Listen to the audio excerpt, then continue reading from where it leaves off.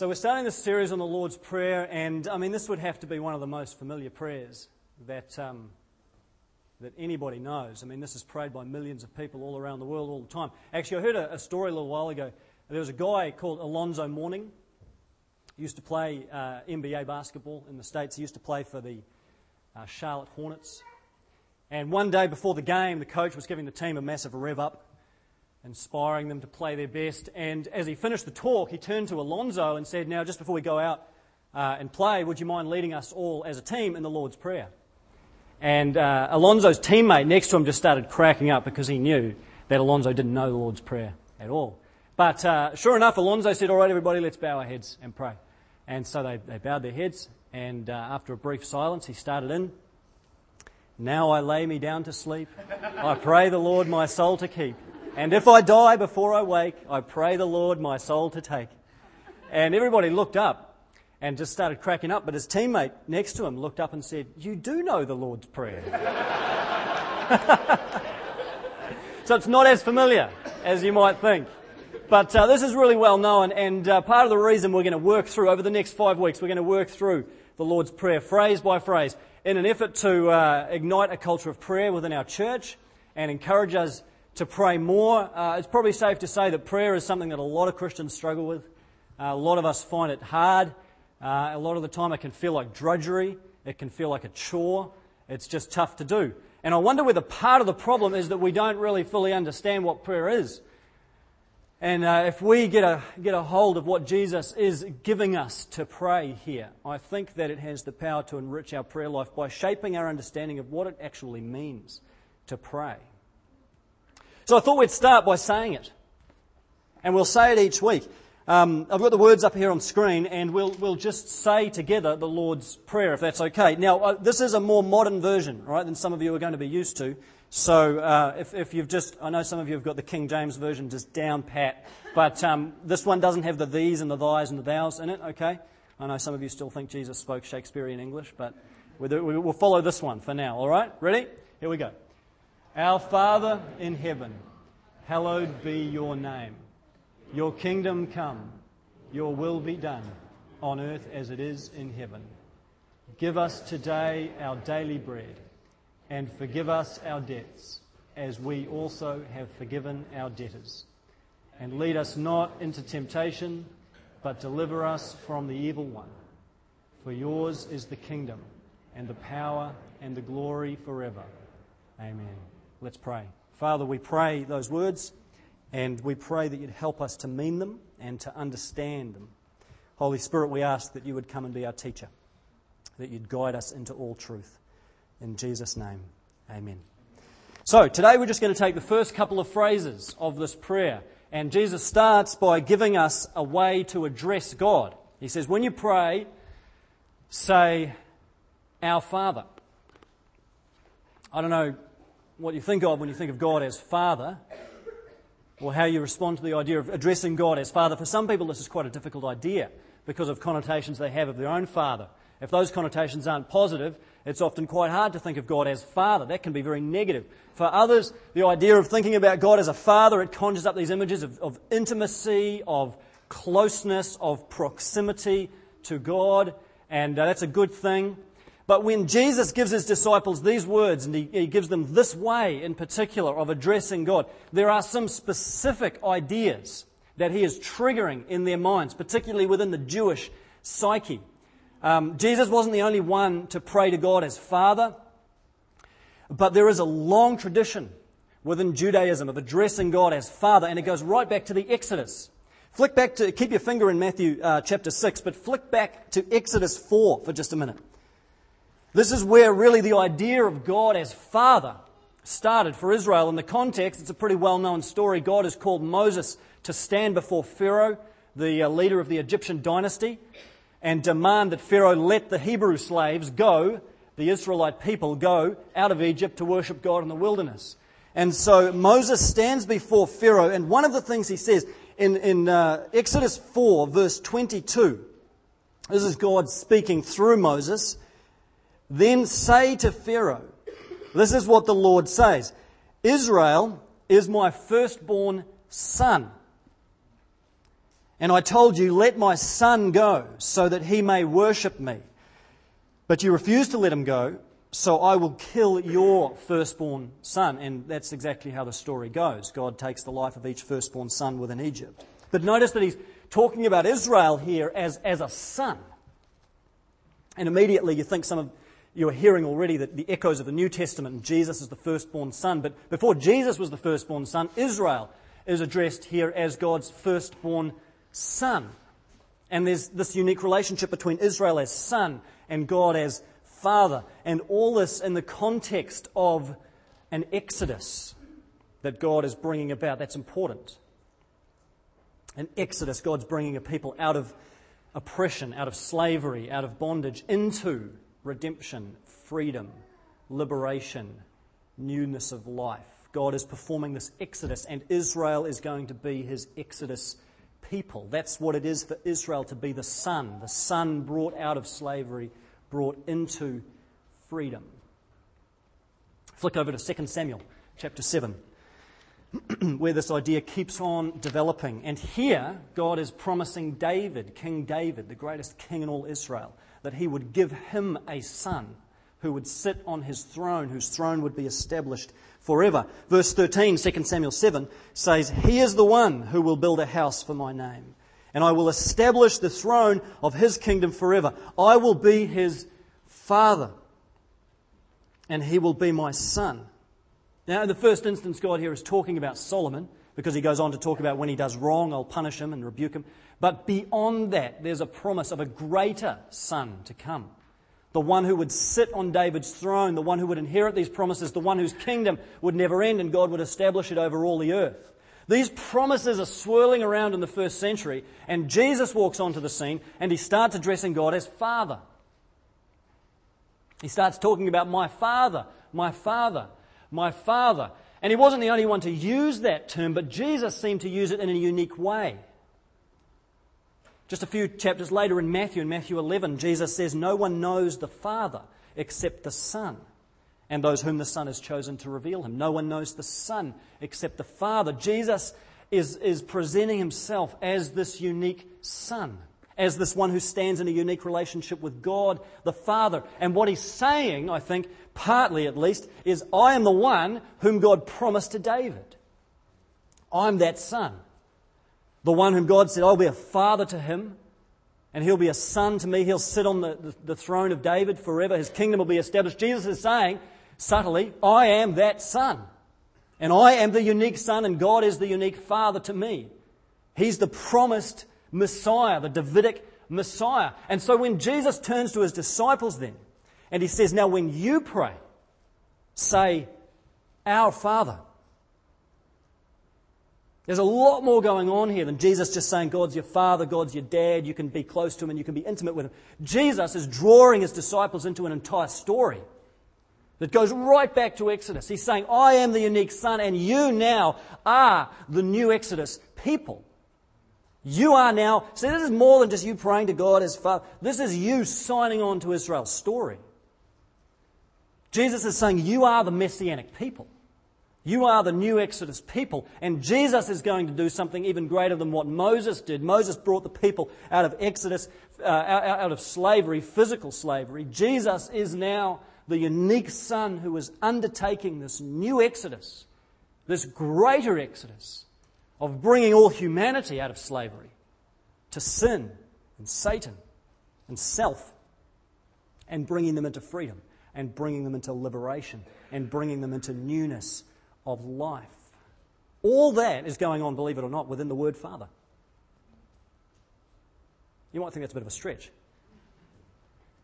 But this is our entry point into a story. Jesus is inviting us into an entire narrative. This is part of what the Lord's Prayer is doing. Not just giving you words to pray, it's giving you a story to shape you, within which you find out who you are. We are the Exodus people, who now stand in relationship to God as Father, just as Israel did in the Exodus. And that alone, by itself, you might think that's drawing a bit of a long bow, but then you start to put it next to the next phrase. Jesus goes on and says, don't just address God as Father, but then we pray, hallowed be your name. And that's a bit of a weird phrase in English because we don't tend to use that word much, hallowed, anymore. It's a bit of an old English word.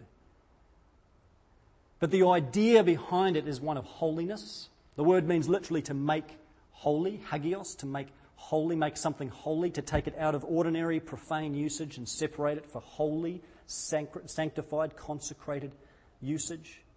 In the Old Testament, you could do this with various things. Sometimes people were made holy. Priests were set apart for God's service. Clothing was set apart for God's service. The priestly garments were taken aside from ordinary usage, set apart for God's usage. Artifacts of the temple were set apart from ordinary usage. They were made holy. They were sanctified. They were hagios. They were hallowed. But the difficulty here is that God's talking about himself. Jesus is talking about God's own name being hallowed. How do you set God apart from ordinary usage? How do you make God more holy than he already is? Surely God's holy enough. How are we supposed to make God's name more holy? And I think what Jesus is doing here is he's leaning again on a particular story within Israel's history. There's a couple of times in the Old Testament where this idea of God's name being made holy crops up, and one in particular in Ezekiel 20. Just flick back there for a minute. Now, the context in Ezekiel 20 is that God's people find themselves again in slavery. Already the connection to the Exodus. You start to see what Jesus is doing. Again, God's people, now they've been exiled out of their land. They've been dispossessed in Babylon. They're in a foreign land, away from temple, away from land. They've lost their national identity. And God here through Ezekiel starts promising this hope beyond exile. He starts promising them that exile is not going to be the final word. And in verse 42 of Ezekiel verse 41, God makes a specific promise. He says, I will accept you as fragrant incense when I bring you out from the nations and gather you from the countries where you have been scattered, and I will be proved holy through you in the sight of the nations. That's the exact same, it's the Hebrew equivalent of the word Jesus uses in Matthew 6. And God is saying, I will be proved. You see the association now. God's not saying, I'm going to be made more holy than I already am. It's impossible. God's saying, my holiness will be proved. My holiness will be revealed. I will be seen to be holy, and my name will be on it, and my name will be hallowed, as all nations come to know that I'm the Lord, I'm Yahweh, the Lord. And so here is Jesus now telling us to pray, hallowed be your name. And I think there's more going on here than simply saying, recognize God's holiness. Jesus is evoking a story. Jesus is evoking this narrative in Ezekiel 20, where God promises to bring people out of exile and into freedom. After all, that's how God's name in Ezekiel is going to be hallowed. That's how God's holiness is going to be proved, by God doing exactly what he did in the Exodus, bringing people out of slavery and into freedom. God's going to do again for Israel what he did through Moses. There's going to be a returning from exile. And so Jesus says, now you get to pray, hallowed be thy name. May God's name be proved holy, not just in a vacuum, but as God goes about this liberating work of freeing people, rescuing people, and restoring humanity. Exodus and return from exile. I think what's happening here is that Jesus is not just giving us a prayer to pray. He's telling us something about who he is. He's telling us something about his ministry. This is a way of explaining to his disciples what's unfolding before their eyes as Jesus goes about teaching, healing, rebuking, demonstrating who he is and revealing the Father. This is not just a prayer, this is a manifesto. This is a description of Jesus' ministry. Because Jesus is bringing people on this new Exodus. Jesus is bringing people now on the real return from exile, far greater than the one that Ezra and Nehemiah led. Far greater Exodus than the one Moses led. Jesus is now bringing people out of slavery, into freedom. And all this is to the honouring of God's name. This is precisely what happened on the cross. Jesus even describes the cross at one point as his exodus. It's going to be a retelling. It's going to be a reenacting of Israel's story. And when Jesus dies, he does so to free us from our slavery to sin and self and Satan and all kinds of things that trap us and bind us and hold us back from who God intended us to be. And when God rises from the dead, he does so. What's happening on Easter Sunday morning is not just one man walking out of a grave. It's the new Exodus. It's the returning from exile that God promised through Ezekiel. The real, not a physical returning to land, but the real true return from exile that Jesus is leading. It's the fulfillment of all Israel's hopes and dreams and ambitions. Jesus is carrying the aspirations of his people now.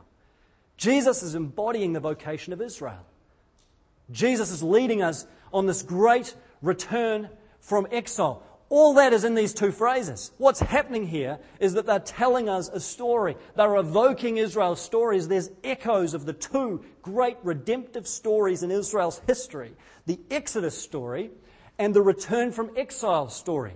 All this to demonstrate precisely who Jesus is. The first thing that the Lord's Prayer should do for you and I is give us a story. It draws us into a story. See, prayer is not just about talking to God, saying stuff to God.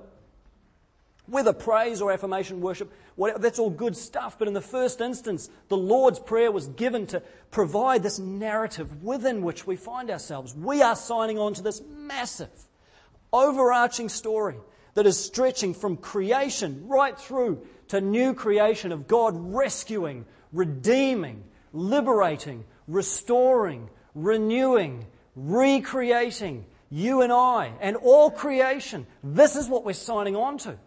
This is the scope of the Lord's Prayer. Can you see how far we've come from just this little bedtime prayer you pray at night? Before you switch out the light. Pray the Lord's. It is that, but there's so much more to it. This is a whole narrative because each of us live out of a narrative.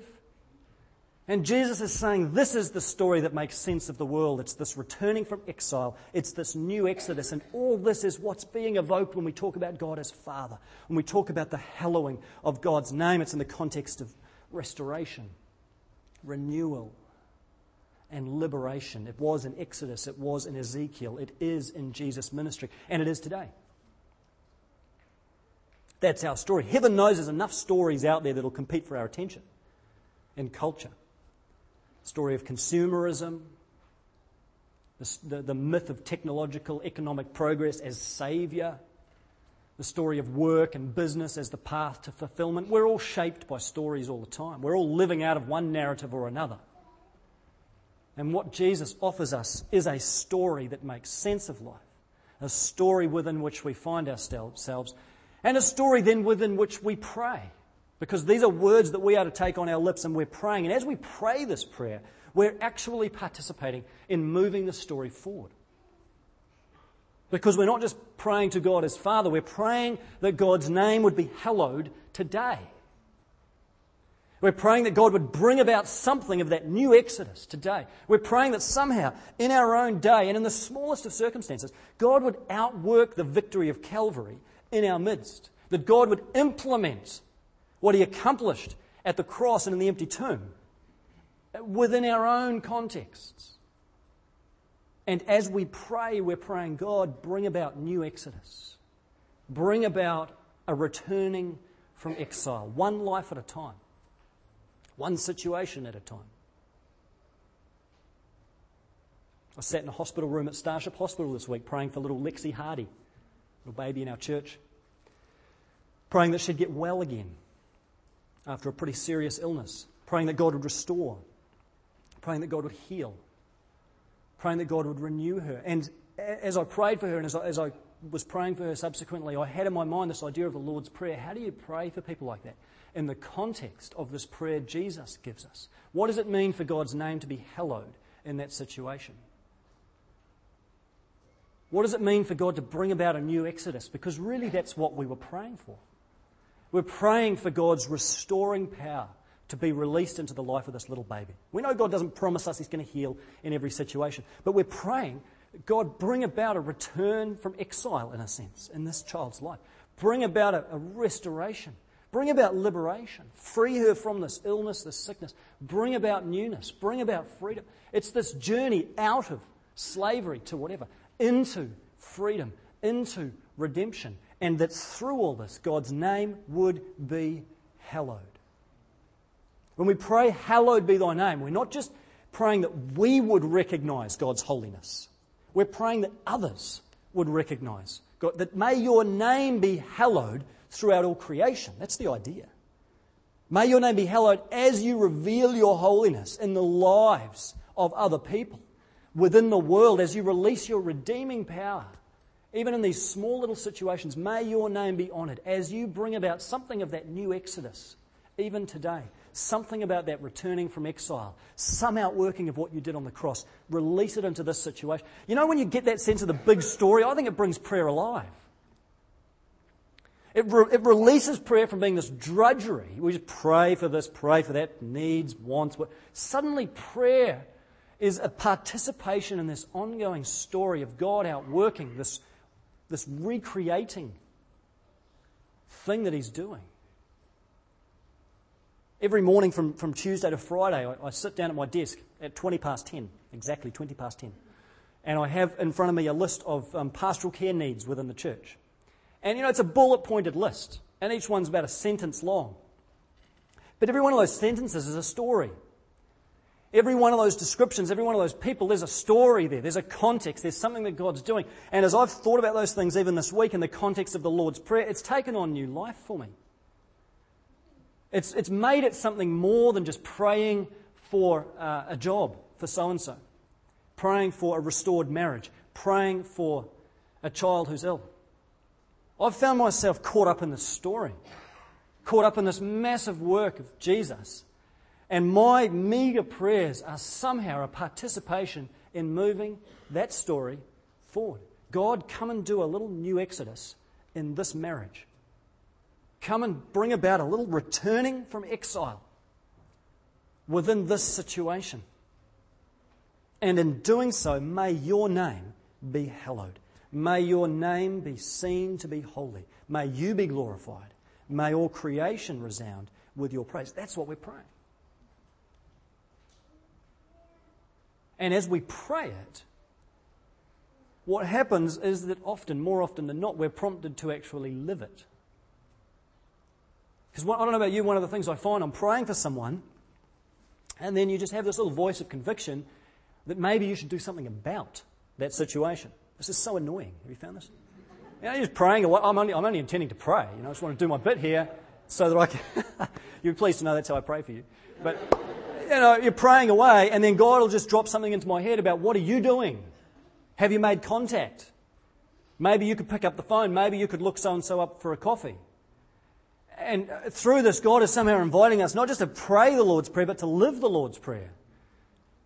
This is an entire way of living, a way of being shaped. Not just words we say, and certainly not just a formula we recite, but a story that we then actively outwork. And we start becoming the answers to our own prayers. Not that it's all about us, but God hallows His name through us.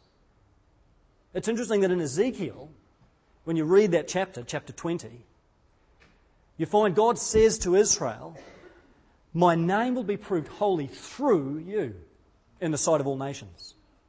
He doesn't say you're going to go out there and prove me to be holy, you're going to do some great thing, you're going to make me look good. God says, I will hallow my name through you. My name will be proved holy, but it's going to happen through Israel.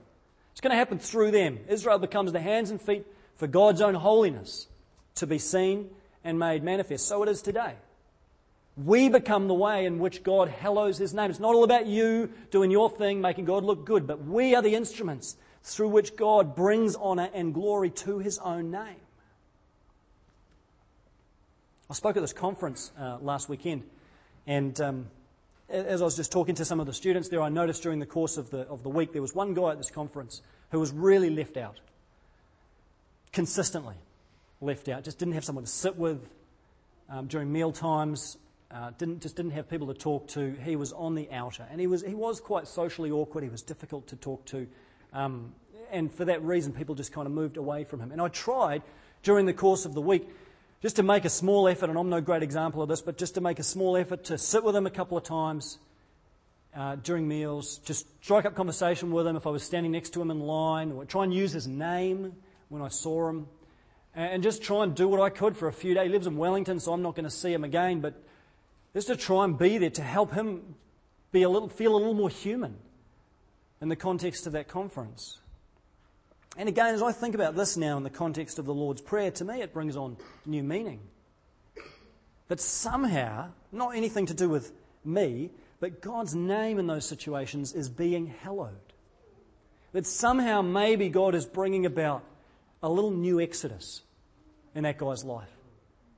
Maybe bringing him from loneliness into companionship, if only for a brief few days. God is at work in those moments, rescuing, restoring, redeeming, renewing, and recreating, and He's doing it through us. And as I spent that fraction of time with Him, God's name is being hallowed. God's name is being honoured. A little return from exile is going on. When you pray for someone in need, when you reach out to someone in need and seek to practically meet that need, when you look someone up for coffee who you haven't seen for ages, just to be a friend and encourage them, God's name is being hallowed. There's restoration that's going on. When you build someone up with your words and just encourage someone and speak some life into them, God's name is being hallowed. His holiness is being revealed, and there's a little returning from exile that's going on. When you are in some tiny little way a part of God bringing someone out of whatever it is, addiction, into freedom. When you are somehow a piece in what God is doing to bring someone out of anger into peace. There's a returning from exile that's going on. God's name is being hallowed. When you're used by God in some way, conversation, an email, a text, a prayer, or whatever, to help someone move from being a victim to taking back control, making decisions, becoming healthy. There's a little returning from exile that's going on. There's a little new exodus that's happening. And the Lord's Prayer is coming about. The Lord's Prayer is being answered in some small way because God's name is being hallowed. And whenever we do these things, whenever we pray these things, we do it with an eye on that day when God's name will finally be hallowed by all creation. When every knee will bow and every tongue confess that Jesus Christ is Lord. That is the ultimate fulfillment of the Lord's Prayer.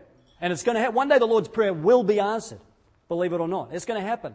All creation will resound with the Lord's praise, and all nations will know that Yahweh is the Lord. Until that day, what we're praying is that a piece of that future would come into the present. That God would just bring a piece of that into the present now, that the kingdom would start to take shape among us. You can see why Jesus goes on to pray, "Thy kingdom come," can't you? It just flows. That's what we're going to look at next week. But this is exactly where the prayer goes. God's name is hallowed as His kingdom takes shape. On earth, just as it is in heaven. That's what we're praying for, and that's what we're participating in. This has the power, I think, to transform prayer. This leaves the drudgery and just the chore and the mundaneness behind. And it starts to give us a much bigger picture. In the first instance, prayer is not saying anything. In the first instance, prayer is not about words you say, stuff you do, what you think you can accomplish. Prayer is our conscious awareness of the presence of God, approaching Him as Father in such a way that we're swept into this incredible drama of redemption that is going on all around us. And as that happens, as we start to be shaped by that story, we pray into that story, that God would move it forward in our own day, and we participate in that story through our lives in bringing about precisely what Jesus prayed, that God's name would be hallowed, and He would be seen to be exactly what He is, holy. Let's just take a minute now. We're talking about prayer over the next few weeks. Let's just be in this attitude of prayer. Let's think this through and pray for the hallowing of God's name. Let's just pray together and draw to mind situations in your own life where God's name needs to be hallowed. Maybe something that you personally are dealing with right now. And you're in need of that new exodus in your own life, that returning from exile. Maybe there's something that God needs to take you out of and lead you into, to move you away from, and lead you into freedom and newness of life, to bring about that returning from exile. Father, we pray for those situations right now. We ask that your name would be hallowed as you liberate people with the love of Jesus. God, we think about situations that we're aware of around us. People that are struggling. People who are hurting. People who are trapped in darkness and don't know you. People we know who are outside of the kingdom. And we pray, God, that you would bring about that new exodus in their own lives. That you'd liberate. That you would restore, that you'd reclaim their lives. And that as that happens, your name would be holy. That you would be proved holy.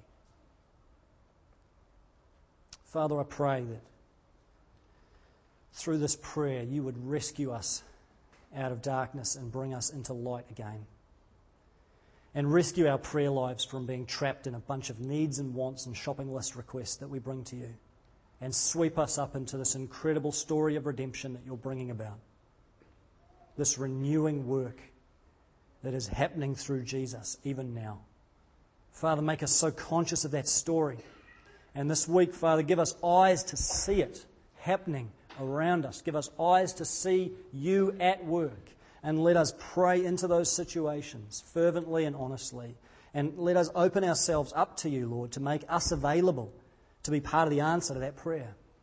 To be part of bringing about that restoration, that liberation that happens through Jesus. All to the honouring of your name. All to the hallowing of your name. We pray that your name would be hallowed in our lives, in our church, in our community and throughout our nation. We pray that your holiness would be revealed. We thank you for Jesus, and it's in his name that we pray.